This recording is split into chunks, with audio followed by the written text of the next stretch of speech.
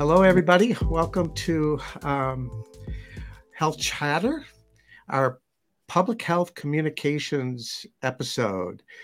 Historically, in our last episode, we had Dr. John Finnegan with us, and he recommended a theme of communication as kind of a necessary thing that we should be chatting about. So guess what? We're going to chat about it today. With us, we have a couple of great people from the community and also the health medical field and media, and along with my esteemed colleague, who's my co-host. I'm Stan Shanling. Been in this arena for too long, 40 plus years. So I figured I had something to chat about, as well as my colleague, Clarence Jones, who I can't say enough about. He's been really super. And then we have our background people who, without them, we wouldn't be successful at all in carrying out this podcast. I'll introduce them as Maddie Levine Wolf and Aaron Collins are our research people. Matthew Campbell is our production lead. Again, without them, us who are a little on the older end and don't have all the logistics and technology behind us would be lost. So thank you. Thank you to you. Today, we have two great guests, and one I've known. I'll let Clarence introduce one, and I'll introduce one. How's that sound, Clarence? That sounds great.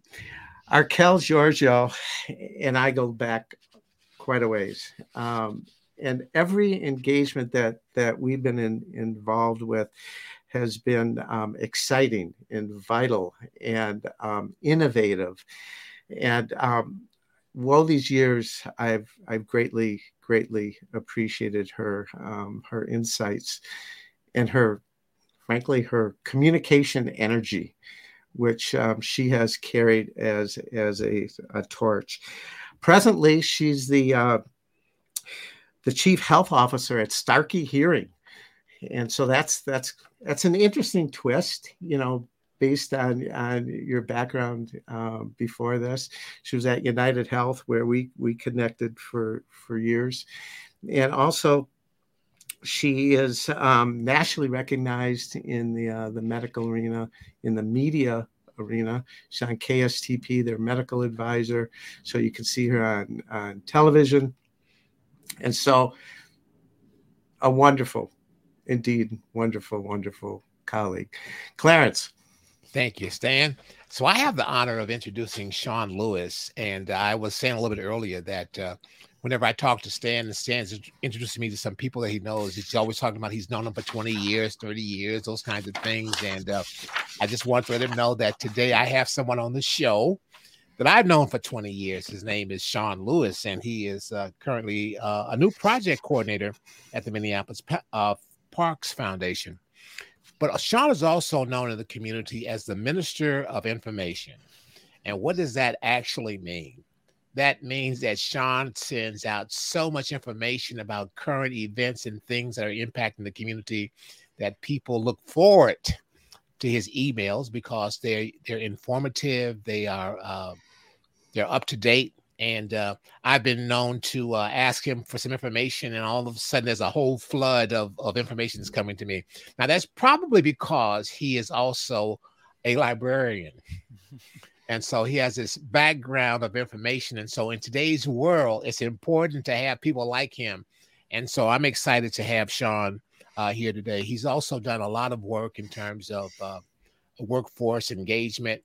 But I think the key piece for me was that I was excited to have him here because Shawn can talk to the issue of what we're talking about, which is this issue around communication and why is it so important? And then how does that information affects the community, and how does this new wave of false information or fake information or whatever it is causing us to not be as critical in terms of our thinking about health issues. So that's my introduction, Stan, and I think I'm going to turn it back over to you. Thanks. And thank you both for being with us. This will be a great session. So, when I think of communication, it's a huge umbrella of topics per se. And then there's arenas within communication of which health falls under it. So just from your perspectives, how do you perceive or define for yourself health communication? I'm happy to start. So first of all, thanks for having me on this. And I think communication is my favorite topic because I think it's one of the most important and the most ignored elements of healthcare. So to me, health communication is communicating health information in a way that translates very complex health concepts into a language that the general public can understand and act on and feel like they have a good grasp on. I don't think it's much more complicated than that. So defining health communication isn't hard. Accomplishing it is very challenging. Yeah. Okay. I agree. Shawn, what do you think? What's your sense of health communication, especially from a community perspective? Where are you coming from on that one? Well, I'm going to use some of the stuff that I got in training in financial literacy and apply it to health literacy. And it's three components. When I think of health competence, and I think of having the knowledge, skill, and ability to make sound health decisions for you and your family. And then I think of health capability, combines both the ability to act, which is like having the knowledge and skill, with the opportunity to act, having access to quality health products and services. And then finally, I will think of health confidence, which to me is having the self-reliance to make ongoing best choices for you and a family, given the resources specific to your situation as your life circumstances change over time. So those are the three buckets that I like to think of in terms of health literacy. So I've taken what I've learned from financial literacy and applied it to the rubric of health. I've come to realize in my career what's embedded in communication are cultural values. So how is it that you want to receive the information? How is it that you're comfortable in getting the information? Who are you comfortable getting it from? And how is it that it becomes part of the communication aspects of health that you always carry in your pocket? I think that has changed. I think that has changed quite a bit, some. And I think, to your point, Shawn, I think that those are certainly the points that you bring up certainly ring true on how it is that we kind of forge ahead with it. If you become more academic about it, you could call it, health education. You can call it, health advocacy. You can call it risk communication. You can call it crisis communication, which we've been involved with as it relates, for instance, to COVID. All of a sudden, out of nowhere, this health issue hits us, and it kind of forces us to assume communication messages almost instantaneously. And for most of us, we haven't been in that arena. We really haven't been there. So, yeah, I want to say something real quick. Yeah, Archelle, I really like your explanation. I mean, your simplistic explanation of health communication. But I want to ask you this: in your work, why has it become so complicated? Well, the language of healthcare is complicated. Now, there are many other issues in addition to that, but let's just start with the basics. I mean, I've been a health communicator in the media since 2007, and before any of this pandemic. And I can tell you it's been complicated with every single one of 2,000 segments that I've done, because the language of healthcare is not a layperson's language. And so let's just start there and layer on top of it fear, politics, confusion, lack of information amongst all of us about a new virus, and it becomes really, really challenging. But if I could, since I have the floor, I'm going to go back. And so I am a pretty simplistic thinker. I think clarity for me is really important. And I'll just tease apart this concept of health communication and then the comments that Shawn said a little bit differently, which is to say that, at least the way I look at it, health communication is what the communicator does, and health literacy is what the receiver of the information hopefully achieves. And so I think that they're different, right? Achieving health literacy is the goal of health communication, but I do think that they're different. And so as we go through the conversation, I might continue to separate those two into two different buckets. I'd be curious how you create that balance. Like, for instance, when you do a media show on television, how is it that you deal with the question of how can I make my audience more health literate on whatever thing you happen to be talking about, and how is it that you can hope that whatever you tell them will be embraced? Well, the latter is harder than the former. I can tell you what my preparation is. So my segments are between 3.5 and 4 minutes long. Sometimes they will extend to about 6 minutes. And I can tell you that for as long as I've been doing this, and I'm pretty experienced, for every single minute that I am on TV, it takes me an hour of preparation. I believe it. And so I think the most important answer to your question is time. I mean, it's not just saying whatever's on the top of your head and then letting it come out because you're educated enough to know the answer. It's really being thoughtful about the words that you use, the examples you use, how you paint a picture, use metaphors that people can relate to. That takes time to figure out. Yeah. So, Shawn, let me ask you a question, because I think that this is a great thing to do.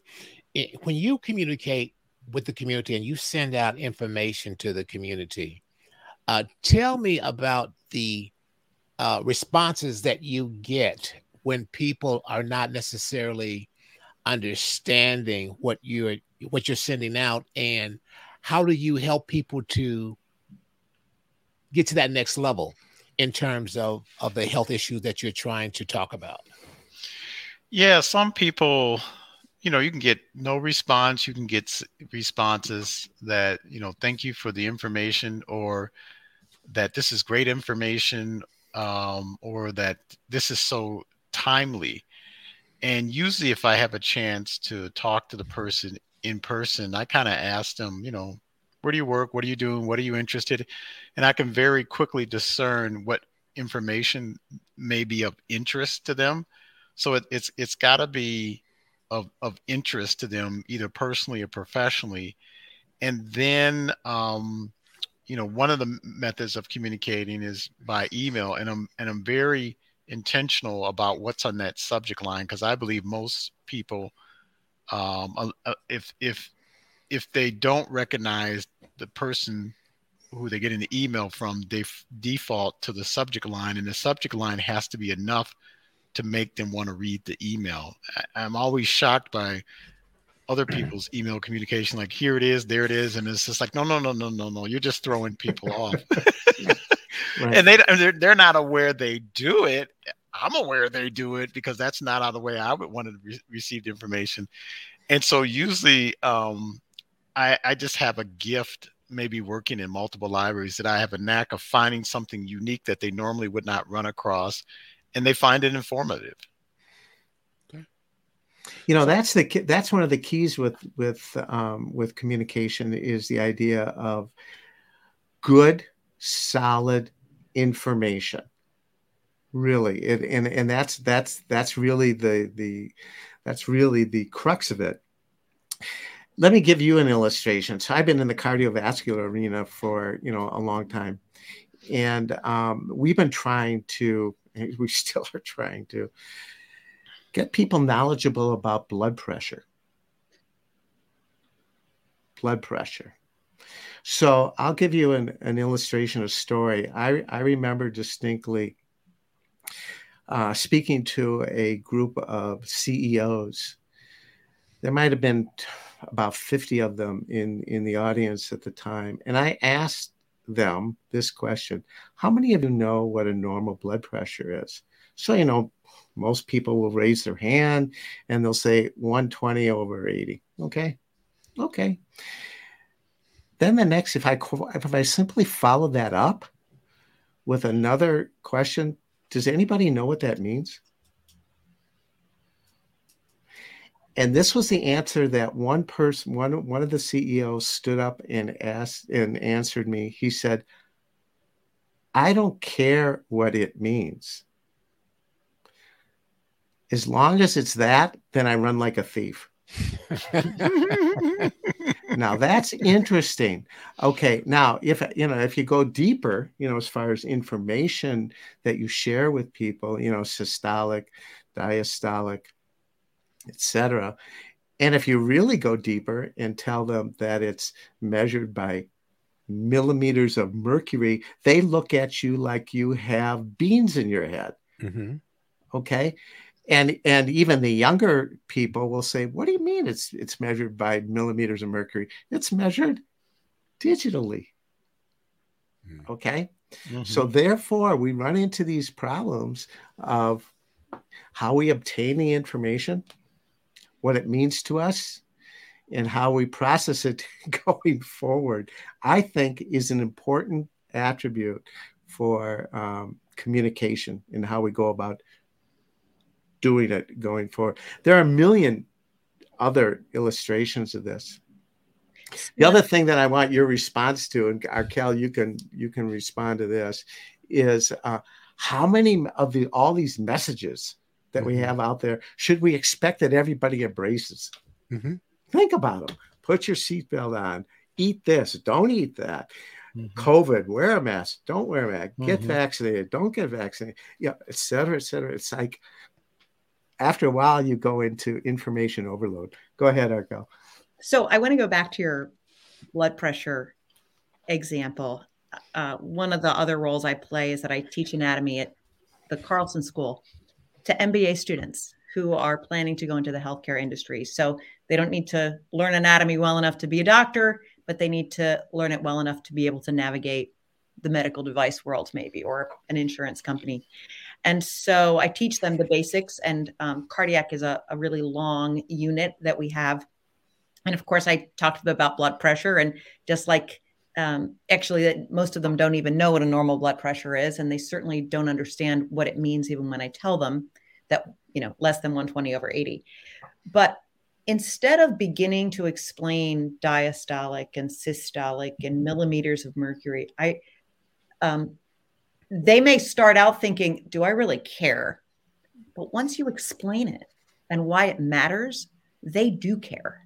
Yeah. So, this is just my style, but I sort of describe it as, I won't go through it here, of course, because we all know what a blood pressure is. But, when your heart is contracting against a high pressure, think about, I make them actually squeeze a tennis ball. It's like every heartbeat is a mini workout. Think about how stressful and how much work you're making your heart go through. And so begin to give them a visual of why it matters, and why it matters that you understand if it's 140/90 versus 120/80. And so I think that we need to catch ourselves in not thinking that it's the academic explanation that they need, but what they need is an explanation of why does it matter, and why does it matter to you? Which really gets back to the question I was going to ask you, is that with the example that Stan talked about, is where have we failed at communication? There are, as we talked about here, there are some very basic things that we need to know.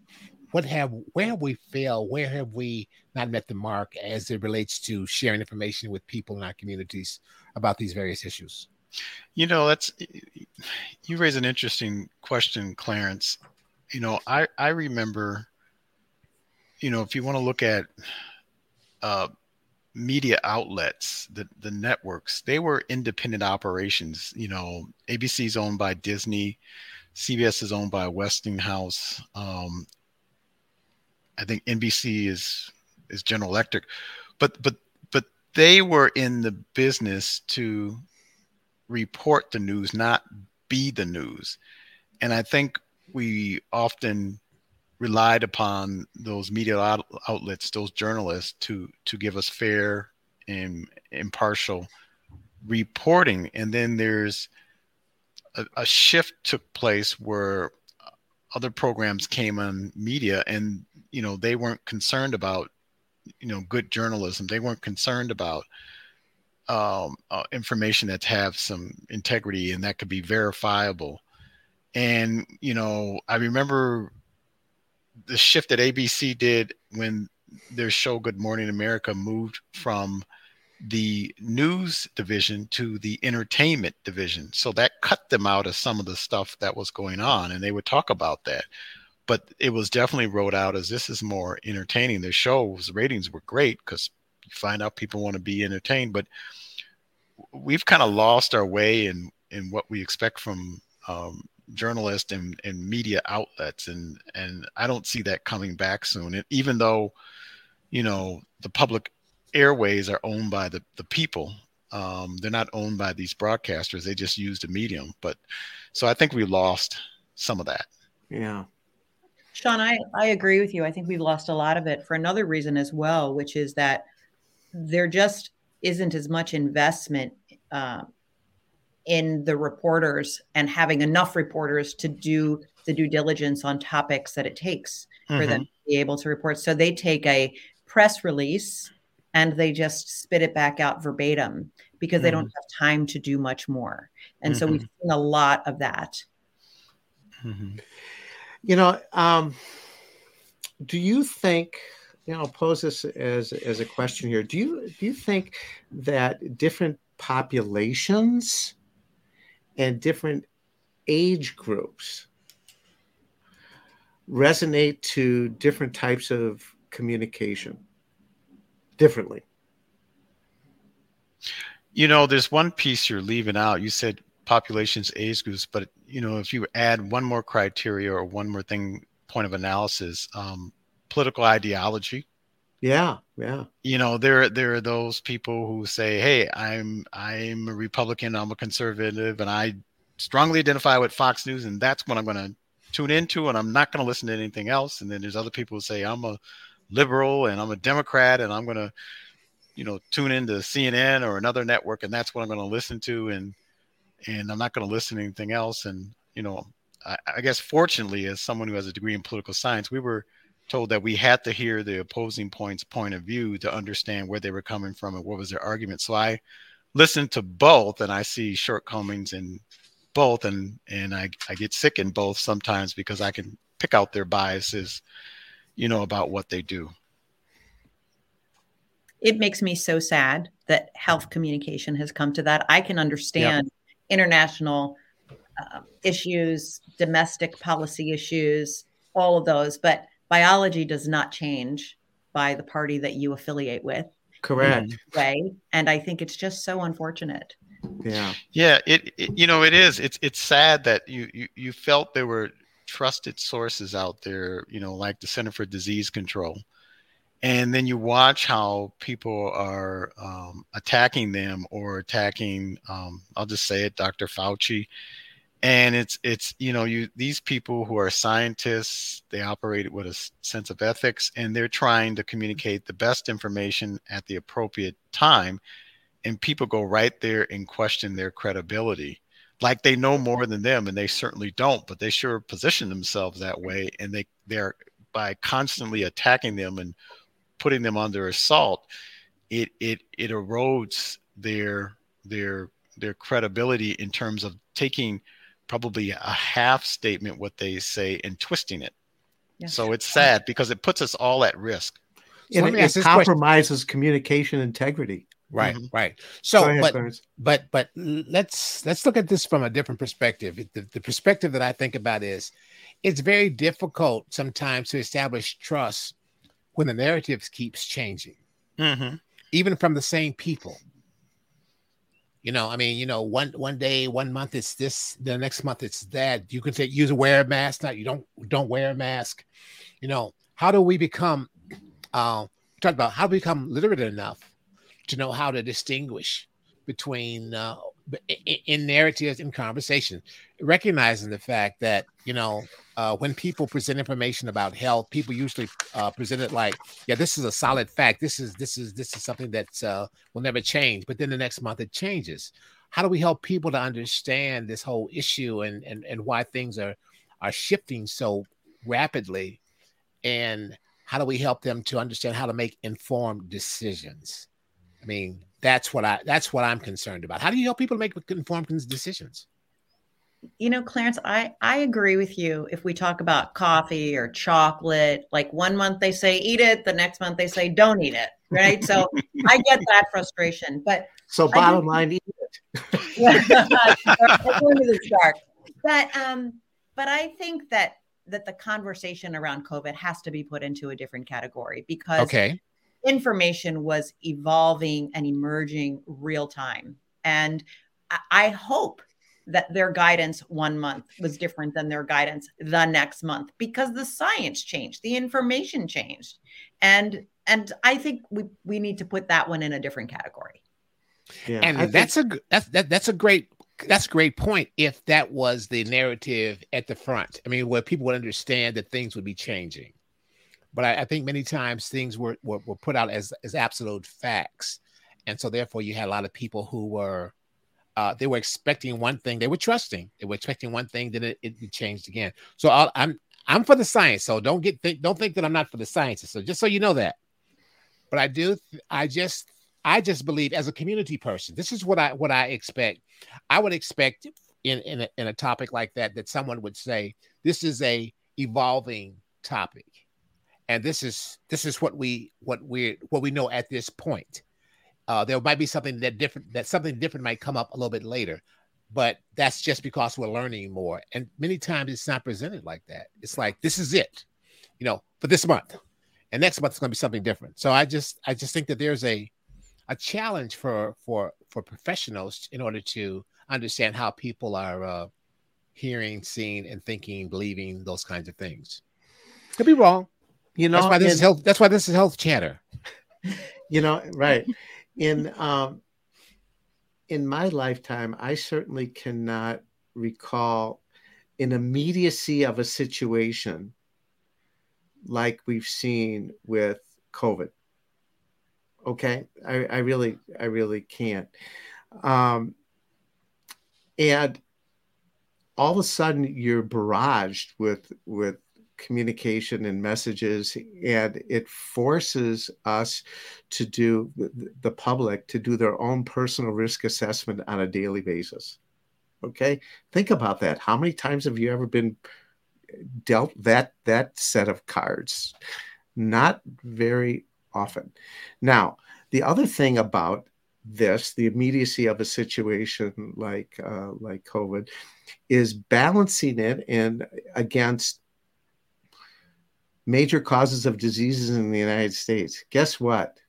More people die from heart disease and stroke than ever, from COVID in the United States. Yet, there's an immediacy of a situation. We've learned to live, in quotes, with cardiac issues, for instance, or stroke issues. It's become part of who we are as human beings. But all of a sudden you throw us this curveball called COVID. It's like, wait a minute, hold the fort. We're going to put all that stuff aside because we have an immediacy of a situation here, and we have to be communicated about it accordingly. It's hard. It's a hard nut to crack. So let me ask our guests, what should we focus on? Mm-hmm. What should we really, really focus on going forward here? I could tell you at the health department, we're hiring a couple of communication staff.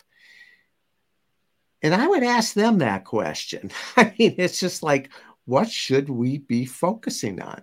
as far as messages, as far as methods, etc., in order to assure success. And let me add to that, Stan, because I want to add to this. How do we increase health literacy? That's all part of it. Yeah.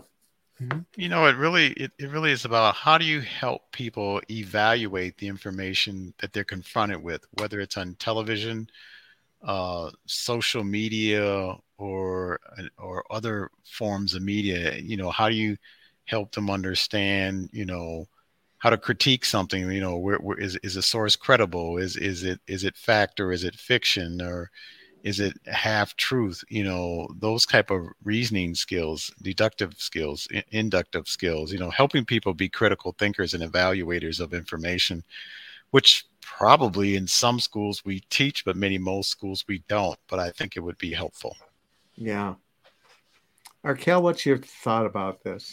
Yeah, I would say that, I mean, I've never worked in the health department, Stan, so I apologize if I get this wrong, but my sense from reading public health communication is that you strive so hard to be politically correct, academically perfect, grammatically correct. You're not communicating in a way that communicates with people.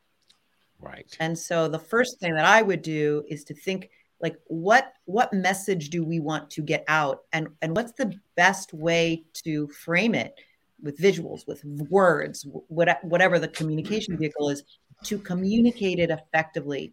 Ultimately, at the end of the day, is you need to communicate, why does this matter, and what does this mean to you, and what can you do about it, in language that people can put their arms around and embrace and feel like they can own. But yeah.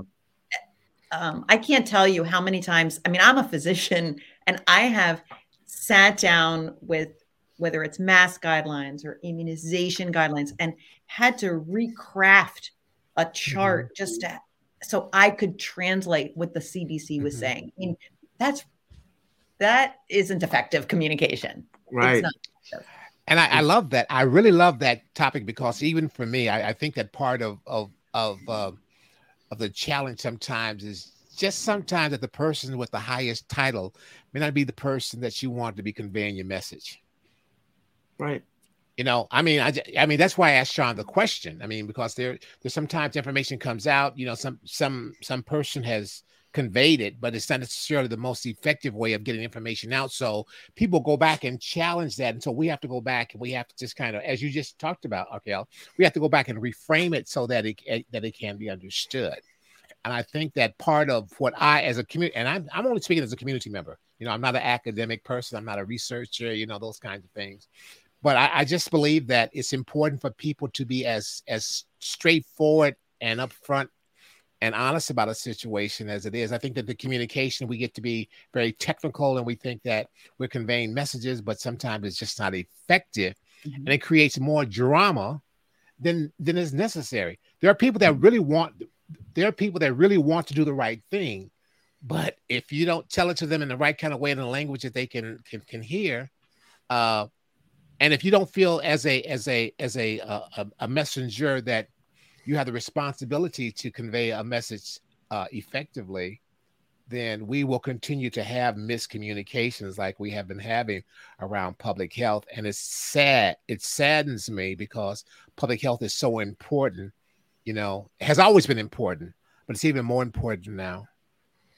You know, Clarence, when you talk about this, I think about the work we've done with barbers, African-American barbers, where it is a place, the barbershop, and then it is a messenger, the barber, that has an average of a 7-year relationship with the client in cutting their hair. And, you know, you develop a rapport between the barber and the client. You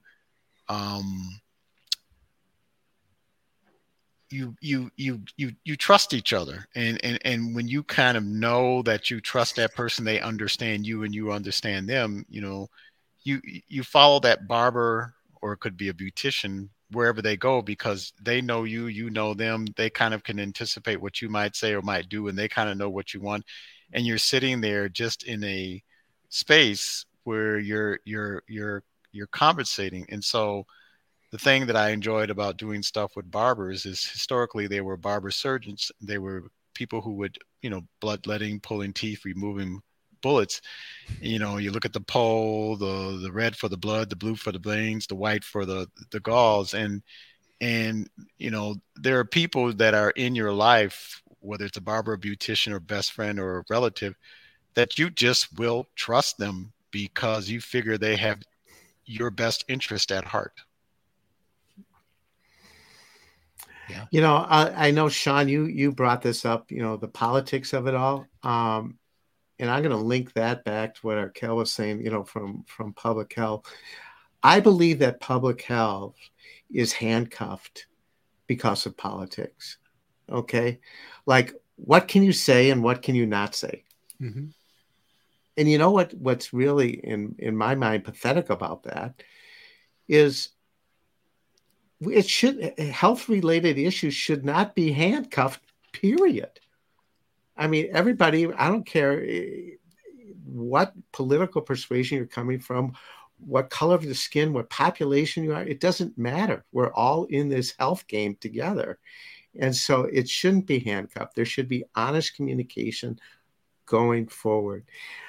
Why it's that way is where I believe the fact that it is that way, I believe if we were to break through that wall somehow with good creative people nationwide, I believe that we'll get somewhere as far as good health communication that people will feel confident about.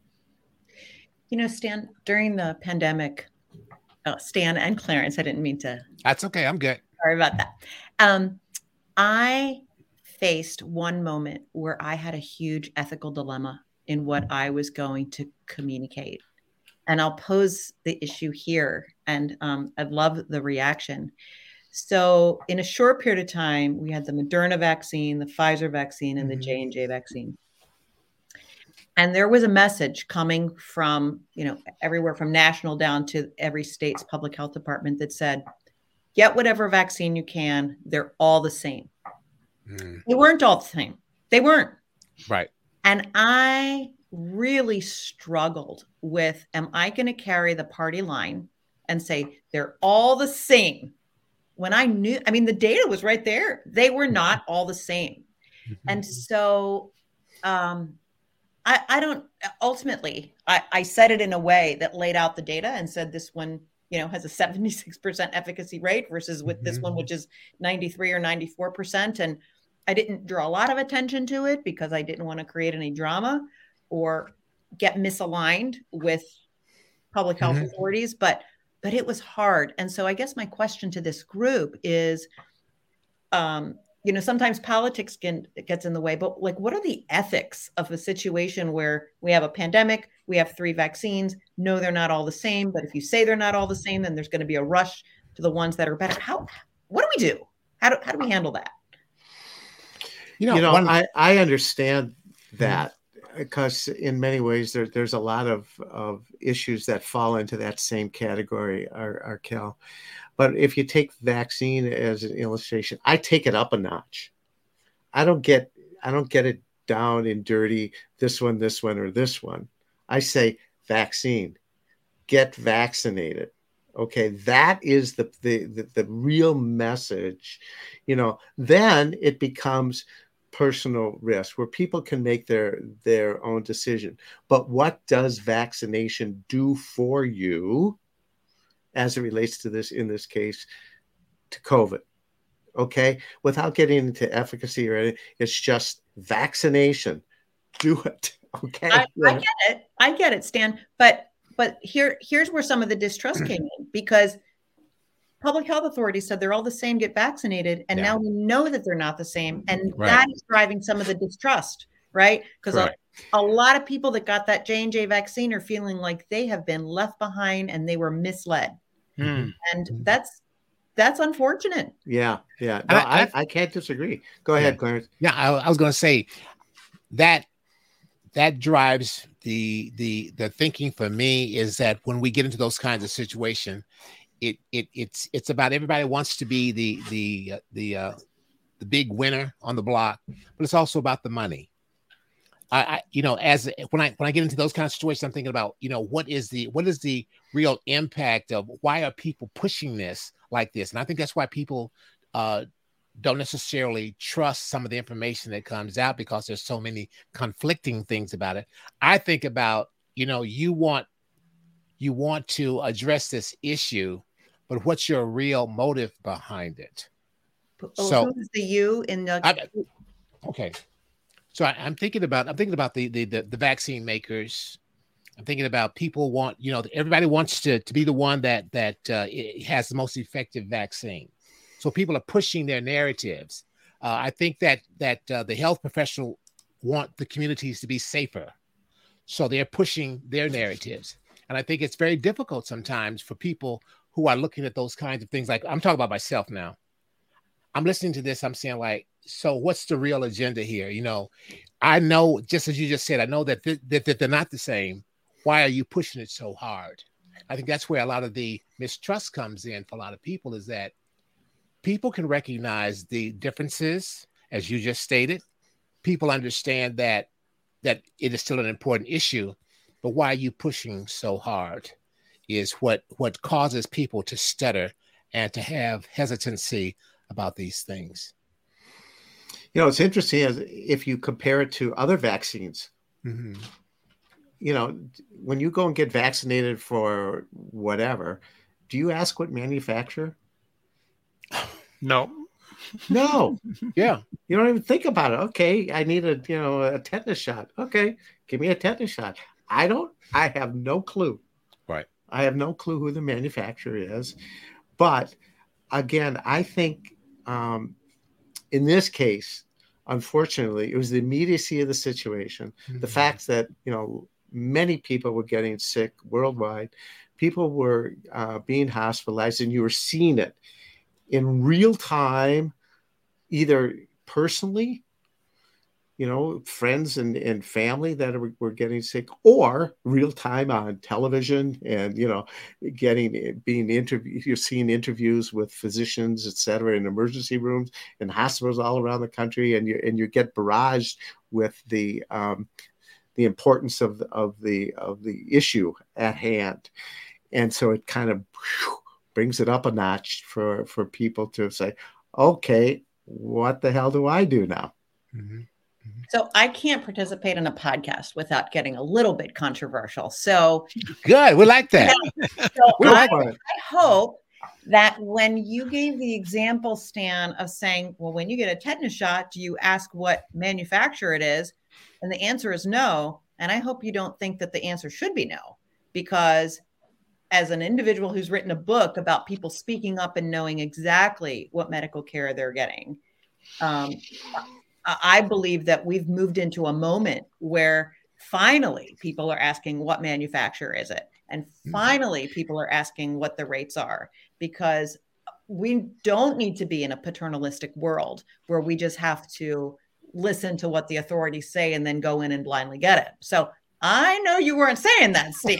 I wasn't saying that. Here's let me give you a perfect illustration. So I had to have a vaccination. The other day I went in, I had a checkup on my doc, et cetera. And he basically said to me, and he's a great doc, and he said, Stan, you need your tetanus, diphtheria, because the last time you had it was, I don't know, whatever it was. Was I at that point, pushing back on you, Archelle, a little bit, was I at that point supposed to say, hold the fort? I want to go home first and read the research on all the different vaccine manufacturers for this, and then I'll come back and get it based on the fact that I want to get this tetanus shot from this manufacturer. I could guarantee you, I'll go out on a ledge, I can guarantee you that most people say, okay, just give me the shot. Okay. But is that right? Is that the right? I'm not saying it's right. Okay. And being informed, to be blunt, takes time. I know. It takes time. Yeah. Yeah. And people say, give me the shot. Tetanus shots have been around a long, long time. Okay, just give it to me. Okay. Yeah. I have one question that was in the chat, and this is the question that was asked: was the reaction to vaccine the same with polio? Good question. Yeah. No, I just don't know. I don't know the answer to that either. But this is what drives me nuts, about vaccines in general. A lot of younger parents who have, new kids or whatever, and they'll say, I'm not going to get my kid vaccinated for blah, blah, blah, because I've never seen it. I don't even know what the hell it is. Okay. So why should I, give this to my kid? And then we as professionals, we turn around and say this. The reason you don't see it is because of the fact that people, smallpox, were vaccinated around the world, and to the point of where it's almost literally eradicated. Okay. So there's been successes, but how populations of people embrace success if they've never seen whooping cough, or they've never seen polio, or they've never, all these. Hello, welcome to science. Yeah. Well, we get into the end of the show, and I want to make sure that we do some concluding comments and things like that. And I know that we've had a lot of conversations about communication. Where do you think we should go from here? I mean, based on all and this is the kind of world I like. I'm a looper, so I'm not. I mean, all these kind of, I'm like, oh man, it's just like I'm cherry picking all this kind of stuff. But where do we go from here? This whole idea about what is it? What is the role of the community? What is the role of the media? In terms of where do we go from here in terms of this issue around health communication? Well, I think we need to have more discussions about it and see it in different venues, whether it's podcast, radio, television, articles, and, get people to think more deeply, about it. Okay. Archelle, what do you think? I'm gonna take it up a notch. And say that I think that we expect people to care about their health, understand the language of health when they're adults. And I think that we've made a big mistake by not starting to educate much earlier around health. We teach math and science and English, and we don't, our health, the health of any nation, is its biggest economic asset. Absolutely. We don't start teaching about health until somebody's 40 and has high blood pressure or low back pain or whatever they had.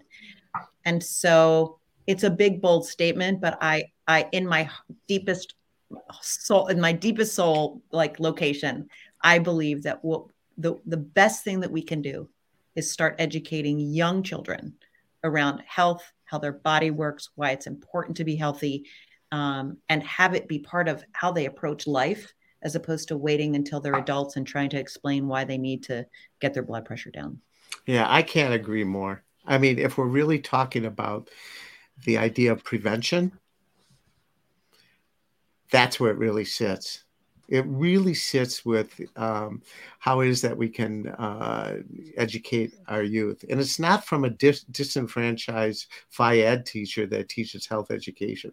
I mean, that's who taught me, when I was a kid. Okay. It's got to be more curriculum based. It's got to be a priority. Yeah, it really does. No, I can't agree more. Clarence, what's your feeling on it? Well, you know what? I think Dr. Kell, you hit it on the head. I'm very much an advocate for young people. For intergenerational education is what I'm for. I think you got to talk to old folk too, but I'm very much for the whole idea about us working intergenerationally in terms of making our community and our families healthier. So I think that what you're saying is very correct. And we have to, as you just said, I think we have to expect people to be responsible and to know more about their health. So, yeah, with that, Yeah.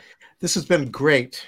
I want to thank our guests, Archelle, Georgiou. Keep smiling, and I know that smile will be even bigger when you become a grandmother again. So that'll be great. Shawn, it's been absolutely a pleasure meeting you, and hopefully soon I'll be able to have a cup of coffee with you. It'll be a pleasure to do that. For all our listeners, thank you for joining us, and stay tuned because our next podcast will be on health and war. What implications does a war have on health? So with that, keep health chatting away.